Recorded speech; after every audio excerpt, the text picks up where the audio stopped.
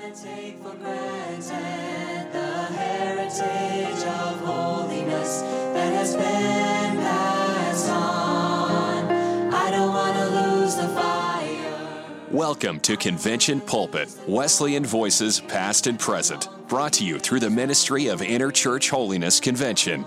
Visit our website for an entire library of great sermons and more information on this ministry, www.ihconvention.com.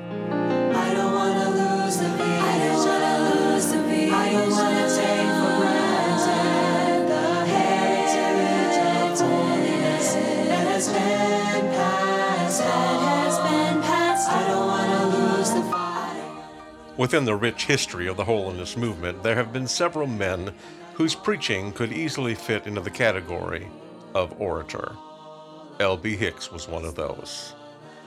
This is a message that he preached over 50 years ago, and it's simply titled, "You Are His Witnesses." I know you're going to enjoy this excellent message. And I don't want to lose the vision. I don't want to take for granted the heritage of holiness that has been passed on. I don't want to lose the fire. I thoroughly enjoyed the service last evening. My heart thrilled with the remarks of Bishop Robinson about Miss White. I felt led out in prayer for the bishop last night that God would make this splendid young gentleman an outstanding holiness bishop of Methodism. But I have a deep feeling that Methodism needs on the horizon and in the zenith right now a good, strong holiness voice. And it struck me forcibly that in Bishop Frank Robinson there was everything there to meet that requirement.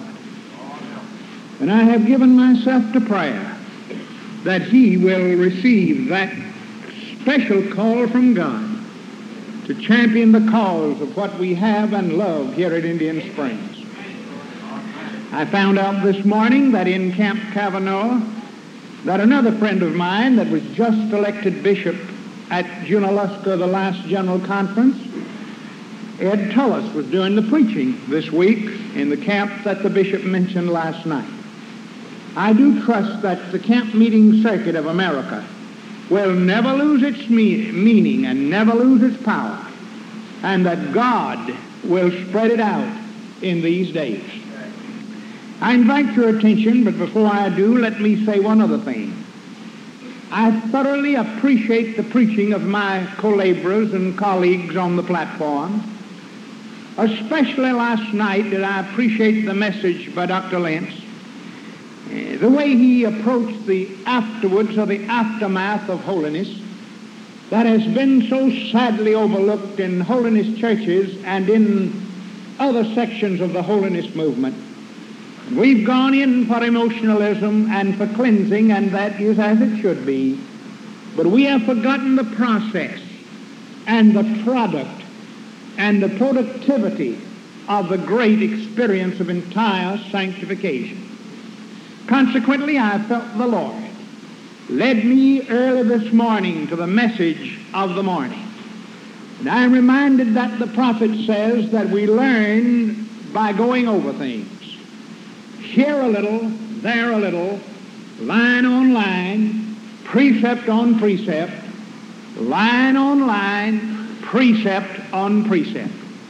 One of the greatest professors I ever had in my life was a professor in philosophy at the University of the South. Dr. McNaughton held a Ph.D. degree from Columbia University in philosophy. And in those lectures, if there were 3 lectures a week at an hour apiece, he would go over one theme 3 times on 3 days and tell it a different way every time until you fastened it in your mind. Then he would say, write it down. And a few of his mannerisms fastened it in our minds and in our hearts. And I would say to you this morning that the message I am about to bring, led of the Holy Ghost, is a message that I believe the Lord wants to fasten on your heart. Consequently, I urge you to give a special heed to the reading and to the exposition for the reading was given by inspiration through St. Luke from the Holy Ghost. And I trust with all my heart and strongly believe that the exposition thereof will be given by myself under the unction of the Holy Ghost. Turning in the 24th chapter of the Gospel according to St. Luke and down to the 44th verse. As you're finding it, let me bring you up to date on this scene. Behind the Lord Jesus is Golgotha. Behind him is the preaching to the spirits in prison.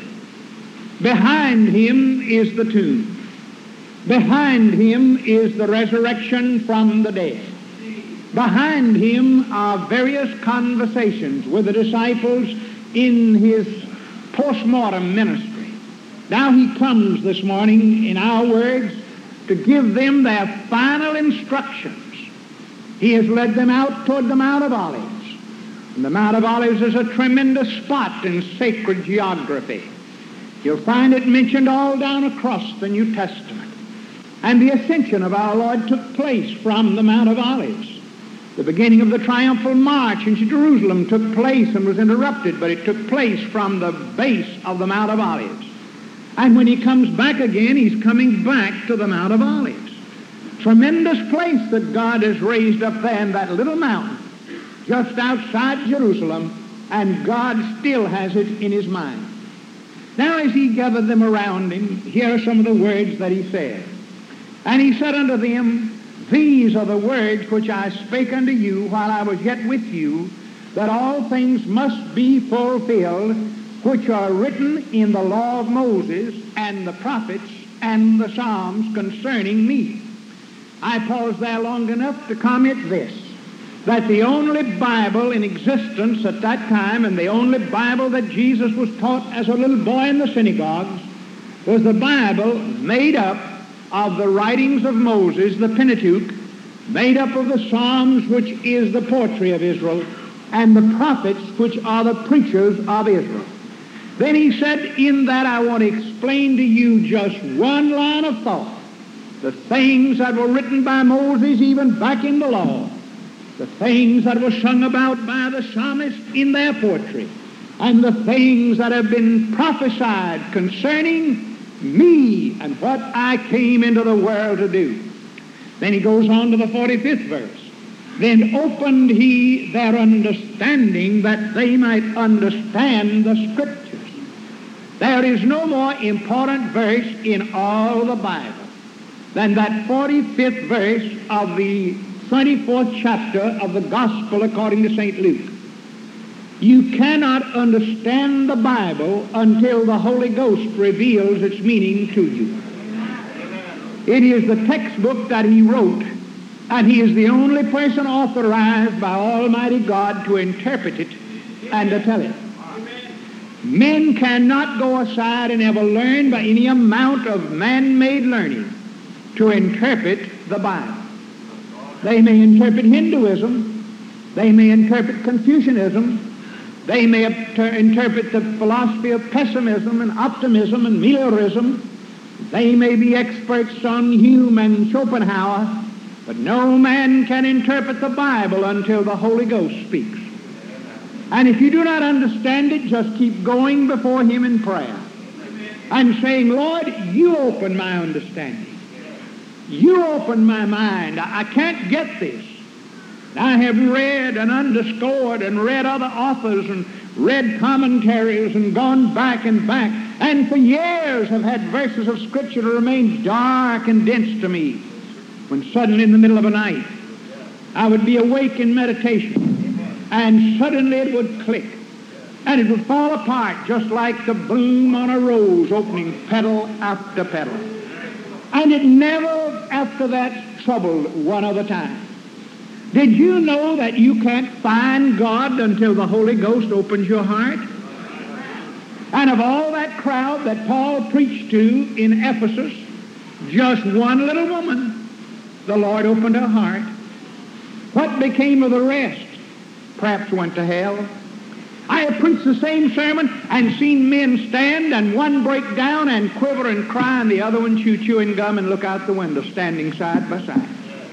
Same message, about the same IQ, about the same intelligence, about the same age, same truth, same preacher, same place, but one would stand there as cold as that microphone.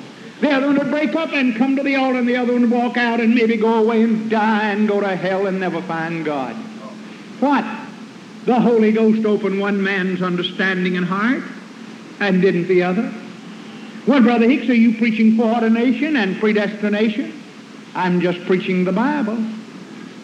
No, I do not believe in that form of predestination, and I'll clear that up right now for you. That says this man goes to hell and this one to heaven. But I am saying to you that if you short-circuit the Holy Ghost, you'll be damned.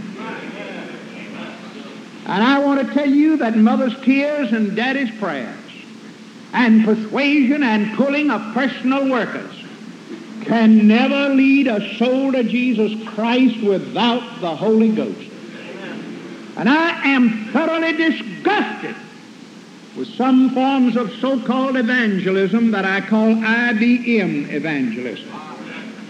That you can take 25 cards with names and addresses on them and by the law of average win 3 of them every night you go out. Away with that junk. If the Holy Ghost does not accompany you to a place, there'll be no good done. As a pastor across a long number of years in big churches and small, I had a rule of running down every call that came to my study. Made hundreds and thousands of calls. And every time there came a call from the hospital, I was there within the next few minutes, a few hours. They called me and said, Brother Hicks, my daddy's not saved, he's dying. My mother's not saved, she's dying. My daughter's been in a wreck and she's semi-comatose and she's going to die if something doesn't happen. I've gone. I've gone into intensive medical. I've gone inside the emergency wards. I've gone inside the rooms and the wards of the hospital. I've walked in and talked to some of those people, and if I had been talking to the bed, that has been as much response. I keep visiting Dr. Hames, and one man I visited every day for nearly 3 months. And after I had just about given up, one afternoon I walked in, and when I stepped in the door, I felt something. I walked over to him, and without many words, I said, you know, you're a sick man, you're going to die. He said, yes, sir. I said, I believe this afternoon you can get into God. He said, I do too. And broke up and began to pray. Nothing I did. The Holy Ghost finally broke him down when God got ready. Now back to my text. He opened their minds and showed them what Moses said, what the psalmist said, what the prophet said concerning him. After he had quoted it to them, and I don't know how long this discourse took, he then secondly opened their minds that they might understand it, and it became as clear as day to them. No more questions. That was it. And he said unto them, thus it is written, and thus it behooved Christ to suffer. Now that word behooved is a tremendous word. In other words, he could not avoid the cross. I read a long dissertation from a learned pen trying to prove that if the Jews had accepted Jesus, there would have been no need of the cross. Foolishness. Utter abject craziness. The devil wants nothing better than a bloodless, sacrificeless, crossless religion. For without the shedding of blood, there is no remission of sin. It behooved Christ to suffer. It's amazing how Christ kept a certain schedule. He must needs go through Samaria on a journey to Jerusalem one time. Now, there were other ways to go to Jerusalem except going through Samaria.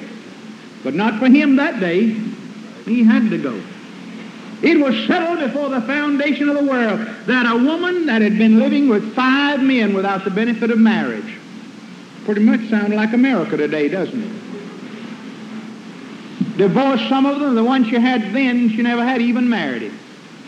And God had that woman come with that earth and water pot at exactly that minute after the disciples had left the Master, and he and that woman sat alone on that curbing stone, and she got saved. That's why I had to go through Samaria. Keep that one woman out of hell. This is a date with destiny. There's somebody out here this morning that's mind is confused about holiness. And you thought and thought, but the Lord brought you and sat you right where you're sitting right now. Lined it up. Whoever's on that side and that side isn't a happenstance. He ordained for me to preach. He gave me the message. I stand here with my left hand in an open book, my right hand lifted to heaven, my eyes are fixed on this middle tier, saying, open your heart, my dear. This is your date with destiny. You can get in. After it behooved him to suffer, it behooved him to rise from the dead. If that grave could have held him, it would be the biggest farce that history has ever recorded. I heard Bishop Moore say years ago on this platform that if Jesus Christ wasn't everything he claimed to be, he was the biggest farce that ever crossed the pages of history. That's true. If he didn't rise from the dead, my brethren and my sisters, there was no need of his dying. He was not a martyr. He was the Son of God that died on the cross, rose again by the power of the Holy Ghost, and is alive today at the right hand of God. And his representative, his vice-regent, is here on this earth in the name of the Holy Ghost, abiding in temples of human flesh. What? He had to rise. That tomb could have held him, throw your Bible away and quit. If I were a social gospel preacher with nothing better than to preach better wages and better hospitals and better schools, I'd just throw it all away and join some educational society and forget there was such a thing as a God. For there isn't, if there isn't redemption. The state can build hospitals. The state can beat us building universities and colleges. Got all the money there is. Big foundations can pour money into those things. But no man can build a place where men find God but the Holy Ghost. You heard about that little Korean grandmother after the bombing in Seoul had let up, standing out in front of a Protestant mission, tears running down her old yellow, dirty, wrinkled face, holding a little crippled grandchild by the hand. And the missionary walked out and she said, "Sir, is this the place where they repair hearts?" Only God can run a place where men can repair their hearts. It behooved him to suffer, and oh, how he suffered. R.L. Dabney said one of the great miracles of Calvary was that only God could pour the sufferings of a damned soul for eternity in 3 hours on a cross. God help us. But the grave couldn't hold him. He split the tomb and walked out. Now he said, 47, and that repentance and remission of sins should be preached in his name among all nations, beginning at Jerusalem. Now I have given you the outline that I'd like to press in on you now. What is the message that the preacher has to preach? I've heard book reviews mentioned several times. Gentlemen, I'm not guilty. In the pulpit, I've given them elsewhere. I used to go to Blazer High School in Ashland once every year and lecture on the Civil War. One year it would be Jeb Stuart, quite a favorite of mine. Another year Stonewall Jackson, quite a favorite of mine. I had black and white in my classes, and neither side wanted to throw me out. They listened. I love to lecture on some themes, sometimes not Bible. But I want to tell you there's just one message in the pulpit, and that is the preaching of the death, burial, resurrection, and effectual work of the Lord Jesus Christ. His passion and suffering was on the cross. His resurrection was in the tomb of Arimathea. His ascension to heaven and the dispatch of the Holy Ghost on the day of Pentecost. But after that he said, now you go out and preach repentance and remission in my name. That sets it up. Much of our evangelism today has no repentance to it. I believe in all my heart for a decision, but I do not believe a decision without repentance. And I'll tell you, if you get into old-fashioned Holy Ghost-sent repentance, it's the next thing to the labor of childbearing. And if you get under that kind of conviction, you'll be like Zacchaeus. You'll not only want to straighten up the backs, but you'll want to pay a little interest on it. I believe in restitution. You stole something, you better straighten it out. You lied on somebody, you better go apologize. If you fought holiness, you better apologize to God. Oh, my brethren, repentance. And if you get repentance over, the old preachers used to say, Brother Fuller, that once repentance is done, faith automatically takes hold, and there's not much error in that. Well, why does it take me praying so long? You've got so everlasting much grit and dirt and rust in your gears of faith, they won't turn. And it takes God with a lot of penetrating oil of repentance to get you loosened up to where faith can take hold. You get your repentance done and the gears loosened up and synchronized and your hands roll, raise up, and the fire falls. Woo!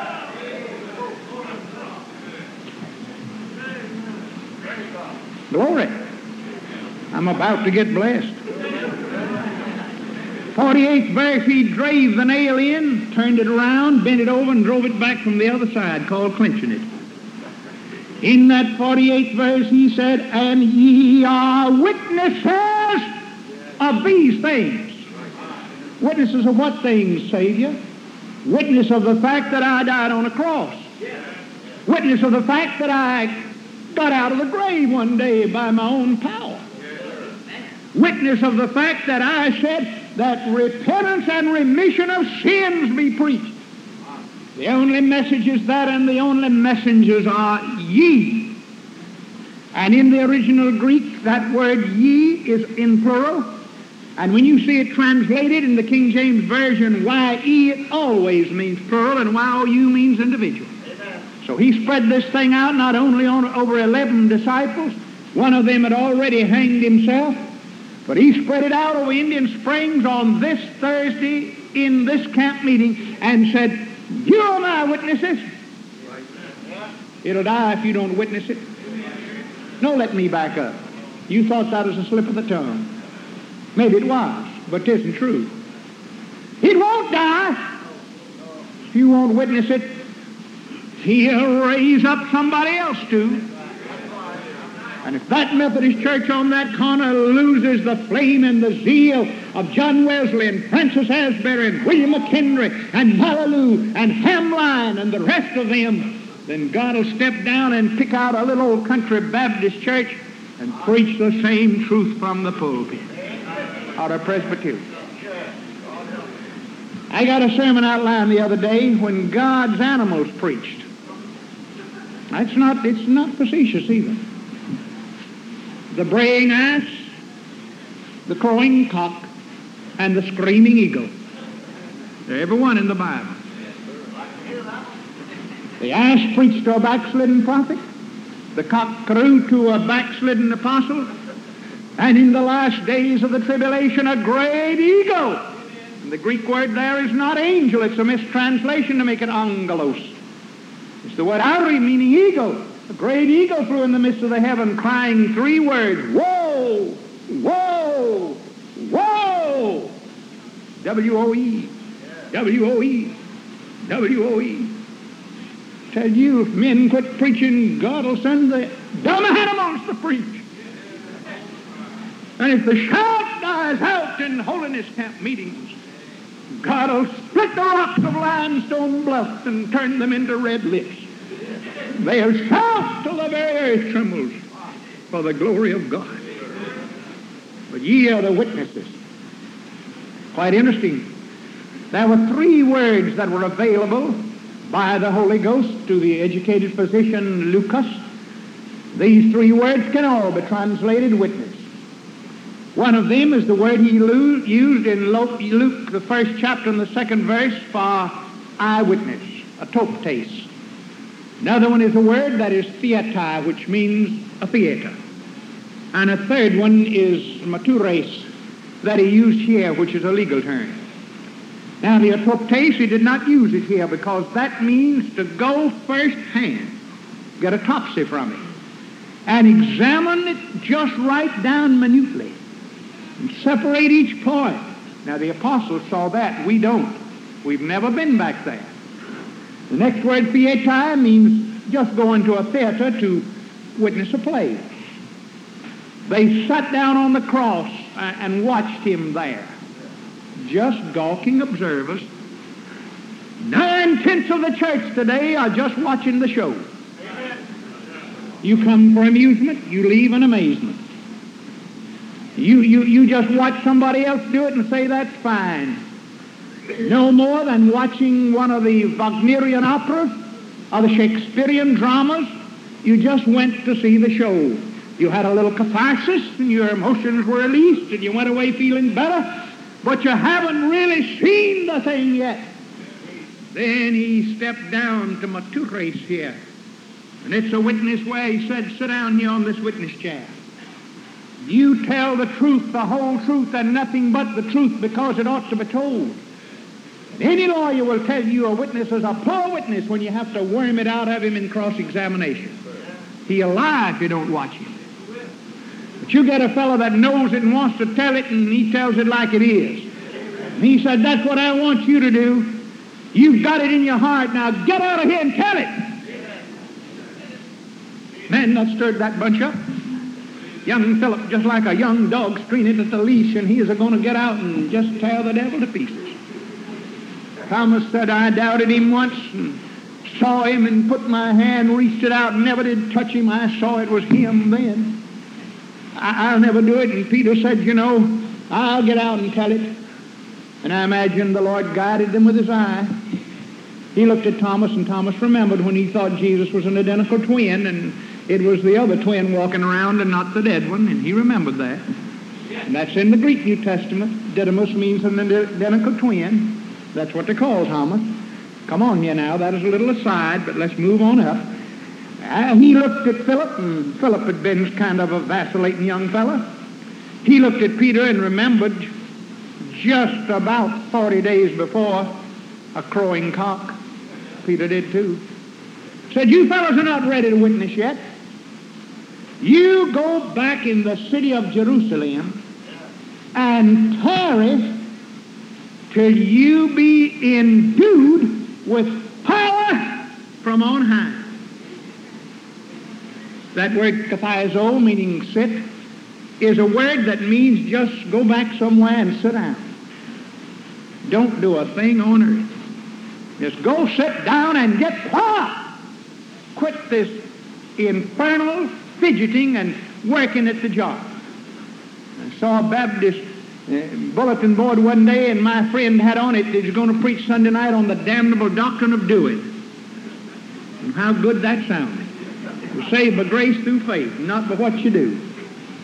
You get people running around in a tizzy and affairs trying to do, and they get tense and all tied up in a knot, and they do a lot. They hang statistics on their walls, and the idolatry of statistics. God have mercy on us. Come on here now. Glory be to God. He said, you go back and get ready to tell this. When he went up and left them, he reminded them, you go there in the city now and tarry till you receive the promise of the Father that I gave you. And as they tilted their little chins back, and they rose higher and higher till the billowing white clouds, as the Bible said, of the dust of God's feet, closed him out of their sight. They went back to Jerusalem. They got in that upper room. They stayed continuing in the temple, praising God and rejoicing. They was afraid to get out of sight of it. He'd opened their understanding till no longer did they guess what he meant. They knew what he meant. They were determined. And that day of Pentecost in the second chapter of Acts, suddenly, there came a sound as of a rushing mighty wind, and it filled all the house. Where they were kneeling? No, sir. Where they were talking? No, sir. Where they were preaching? No, sir. Where they were lying down? No, sir. Where they were sitting. Disobeying him to the letter. And they got filled with the Holy Ghost. Woo! Some say Pentecost is always dispensational. A part truth, but a part truth's a dangerous truth. It's not only dispensational, but continuous to everyone. And the signs that took place on the day of Pentecost were inaugural, tied on to dispensationalism. But when he comes today, the inauguration's already taken place and the inaugural signs are not there. But when he comes to get them ready for but one thing, to be witnesses to the fact that he suffered, that he died, that he was buried, that he rose again, and that God Almighty will remit sins when men repent. That's it. Now in closing, there are three ways that men can witness. One of them is by declamation. That's what I'm doing right now, preaching. One of them is by dialogue. That's where two or three or two get together, like the Philip and eunuch. And Philip witnessed to him by dialogue. Then there is demonstration, where maybe a word may never be spoken, but a constant, daily living it out. Living it out. Living it out. Don't you criticize the fellow that can't get up and make a speech. I appreciated what you said about that man that just had a chill, Dr. Johnson says this morning it was, and couldn't pray in public, yet one of the greatest holiness men he ever knew. Scared him to death, you call on him to pray in public. Don't condemn that fellow. Some people can't make a public speech. My wife thought she couldn't, and they elected her missionary president of my district, and she does a pretty good job, but scares her to death. She just has it marked down, and she goes through that little line. But I never was a holier woman in shoe leather than my wife. Then there are other fellows, you know, that are just adept at witnessing in a dialogue. They can just sit down and talk to you, and the Holy Ghost helps them, and you feel it, and you get so hungry. Then there are other people that just can't do more than much of any of them, but brother, they get out there in that old steel mill, and that weaving mill, behind that desk, just live it. Nothing can upset that. They just live it. And some fellow goes to church and hears it in the pulpit, and Christian worker comes to him the next night and talks to him at home, and he's been working with a fellow 20 years that's been living it, and he said, man, it works three ways. I've got to get it. Glory. I remember sitting down on a plane one night in Atlanta, Georgia, when I was pastoring in Orlando, Florida. Rough-looking night, clouds hanging in. I buckled my seat belt. I reached in my briefcase and bought a different version of the New Testament that I'd never seen before in that translation, and I'd bought it a week before in St. Louis. And I opened it up and was sitting there looking at it, and I was aware suddenly there was a person standing in the aisle, and I looked up, and the stewardess, Eastern Airlines gray uniform, was standing there looking down at me. She said, sir, is that the Revised Standard Version of the Bible I've heard so much about? I said, no, ma'am. But it is another version, and I was just looking it over. She said, you're a preacher? And I said, yes, ma'am. Said, and I get this plane loaded and everybody tied down, and all my checklists run. I'm going to leave this seat vacant. I'm not going to put anybody in it. I want to sit with you. I've got to talk to you. We got airborne and disappeared above the clouds, and she came back, sat down beside me, looked at me in tears on her lashes. And as we rode over the Okefenokee swamp that night, and that plane heaved and pitched in a South Georgia storm, she said, I'm a child of a shouting South Georgia Baptist mother. And I had religion one time, but I got away from home. I've gotten out in the world, and I've done everything a girl could do. I'm so hungry to get back, I don't know what to do. And I talked to that little girl for about an hour and a half, and as we came into Orlando, and she got up with a smile. I never have seen her since. She gripped my hand at the ramp and said, sir, you've helped me. And I expect some of these mornings, bright and fair, these old feet of mine become immortal.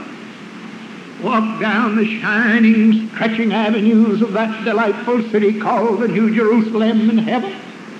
I may meet a lovely form, and say, good morning, which one of the angels are you? And that form will say, I'm not an angel. You don't know me? No, I don't know you. Who are you? You remember that little stewardess that sat down in that plane that night with a broken heart, and you talked to her about Jesus? I've been here 10,000 years. I'm the happiest person on earth. Glory be to God. I tell you, witness by dialogue every time you can. Demonstration. Charlie Dunaway told me, and his daughter came and introduced herself to me the other day. My, what a pleasure it was to meet Uncle Charlie's daughter here at this campground. Said to me one time he went to a Methodist church to preach Second Blessed Holiness. Heart burning and burdened to preach it. Every service. Thought he was going to have a riot, and nobody rioted, and the people began to seek it. Scared Uncle Charlie. He said, they're not getting it. It's too easy. Walked down to the country store one day and said to the merchant, said, what on earth? I never preached holiness in my life with as much ease and seen as many people seeking it. The merchant said, well, Brother Dunaway, we didn't hear the doctrine before, but said, you see that big old house yonder with that breezeway right through the middle of it? Said, there's an old man and an old woman live up there. And said, they've been a-living what you've been a-preaching for 40 years. And we needed somebody to come here and tell us what it was and how to get it. And said, it's not your preaching. Said, they demonstrated it every day. Glory be to God. What? God has got to have his demonstrators. I heard, I'll not call his name. I believe he's in heaven today. Slip of the tongue, and he said what he did in the pulpit. But anyway, he said there was a man worked in a certain rubber plant in Akron, worked side by side with an old cussing Roman Catholic. No religion, just a member of the Catholic Church. Cussed and drank and affairs with other women than his wife, and 25 years worked with him. This man was a Nazarene that worked beside him, saved and sanctified, had the experience good. And one day, that Catholic said to him, I'm in all kinds of trouble, and I notice you don't act like I do, and I've been watching you for a quarter of a century. What did your church give me that mine hasn't? That old Nazarene had never said a word to him about religion. He said, we're in a revival tonight. I'll come by and pick you up and let you see what we're doing. He took him. That old Catholic went to the altar and prayed through and got saved, and the next night went back and got sanctified. Then my friend said, the old buzzard, I'm glad he did wake up before the man dropped into hell. I kind of bowed my head in shame. I don't know that the Lord wanted him to dog that fella. If he'd aggravated him and had dogged him every minute for 25 years, he'd have had him so mad he'd have gone to some other preacher. Might have got led astray. But he just took his cussing, took his cigarette smoke, took his strong alcoholic breath, knew he was an old adulterer, knew he was a gambler, said nothing about it but kept praying. And when the Holy Ghost got him broke down with a place that the chips got down, and they had to have help, he said, Mr. So-and-so, my church is not giving me what you got. He said, come on, brother. Just like a Georgia peach up on the trees around Fort Valley, bathed with the dews and kissed by the golden lips of the sun and washed by the rain and tugged at by the wind, and stood a little frost and didn't get killed. You go out there about peach picking time and you hardly can get your fingers to it and you got it in your hand. I want to tell you, it'll have juice that'll run down over your chin and drip off the end of your beard. Glory be to God. Witnesses, matures, warned to bear it. Now, if God wants you to go out and do dialogue work, you'll go to hell if you don't do it. But don't you just go out like one fella did and say, I won 25. I walked down this block. He said to me one night, said, I've been working around this arcade, and tonight I won 25 men to Christ on this street of Nashville. I didn't believe it. I hope he did. But I want to tell you, this thing of leading men to Christ, I saved a soul. No, you didn't. If you depend on me saving you, you're just well as in hell already. All I can do is tell you. All I can do is say, come in and get it. But it'll simmer down to a death battle and a death struggle with the rails in your throat. before you get it. Where you get to where you're sinking, and you can't do a thing about it. And you cry out, oh, Jesus. I've been down twice. My lungs are full of water. Got much more breath. This is the last time to the circuits. Please, Jesus. When you get that way, you'll find underneath you a helping hand. And he'll raise you up. Pump the water out of your lungs. Wipe the mud out of your face. Put some dry garments on. And you'll be like Jonah when he came out of the belly of the whale. He said when he got the seaweed pulled out of his hair and the sand out of his eyes, somebody show me the shortest road to Nineveh. Glory be to God. So I reiterate what the doctor said last night. Thousands of our people want to witness and know how to do it, but they can't do it. Tarry till you be endued. I've taught Guy Black's School of Evangelism as a young Methodist preacher. And I've taught evangelism, and I've taught people how to do it, and never did have one of them I ever felt yet graduated with honors. But what I want to tell you today is you have a siege with the Holy Ghost at this morning's bench. Let him fill you, and then just go out to do like the fish does. It's natural for him to swim. Go out to do like the fledgling bird when he leaves the nest. It's natural for him to fly. You just do what's natural in the Holy Ghost. He'll see you through. And they'll raise up to call you blessed. Glory be to God. The bishop last night said when he went to Miss White, she said, Frank, they're talking about electing you bishop, and I don't think you're going to make it, but I want to pray for you, so if you don't make it, it'll not disappoint you so. And he said she got to pray, and I didn't care whether I was bishop ever or not. But I was determined to be God's man. We finished. My clock reads about 10 minutes past high noon. I want you to stand. I don't want to take for granted the heritage of holiness that has been passed on. I don't want to lose the fire. Thank you for listening to Convention Pulpit, a ministry of Interchurch Holiness Convention, featuring Wesleyan voices past and present. For more sermons or for more information, visit www.ihconvention.com. This ministry is made possible through the financial support of our listeners. You may give online at ihconvention.com or send your donation to IHC, Post Office Box 99, New Berlin, Pennsylvania, 17855, USA. Has been passed.